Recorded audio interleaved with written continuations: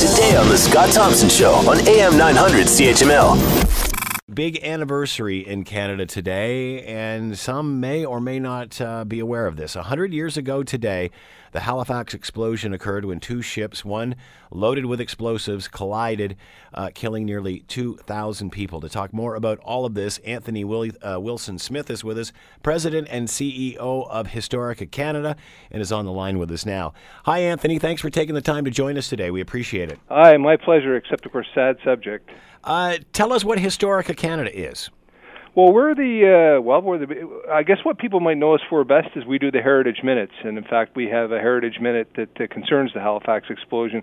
We also do the Canadian Encyclopedia. We talk about important things in Canadian history, a lot of historical programs, and we put veterans in schools every year to talk about their contributions in conflict, in wars, to give people a first-hand idea of things. So we promote Canada and its history. Are more people interested in that now than in the past? We always hear we know so much about everybody's, we know none of our own history. You know what's great is the most engaged generation at least by the programs we run, are younger Canadians who are a lot more 20-somethings, late teens, early 30s, who are a lot more emotionally engaged and proud in declaring that than I would tell you I was at the same age, which was not yesterday. It's a real sea change, and it's great to see. All right, take us through this, Anthony. Take us back 100 years ago, and what happened? Almost unimaginable explosion. So Halifax in late wartime, 1917, big shipping point of departure for Europe to send supplies over. 50,000 residents of Halifax, and that number swelled by probably tens of thousands of troops and related people waiting to ship out. And on a morning, a Norwegian ship and a French ship carrying munitions are heading on their way out of the harbor. Fairly normal occurrence, except for a variety of complex reasons.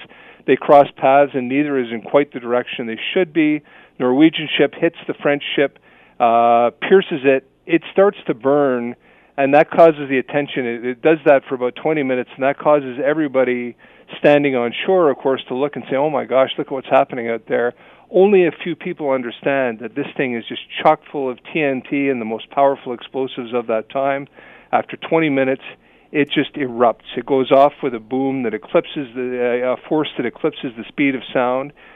Strongest explosion ever until the time of the atomic bomb. More than 2,000 dead, more than 9,000 wounded, including many of those blinded. A quarter of those are children. And for a long time, so many people were just obliterated that they couldn't tell how many they'd lost. Talk a little bit about that fire after the collision. And it was a period of time before the explosion, after the two ships collided and the fire started.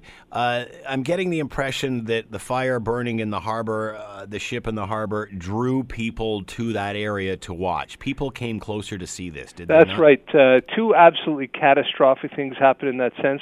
One is that so there's a fire, so of course people are curious, and rather than move away, they start to gather. They have no idea of the danger, and in that era, of course, there's really no way to warn them in general. The other thing is, as the ship's wounded and, of course, no longer propelling itself, it starts to drift with the tide, and it drifts much closer to shore.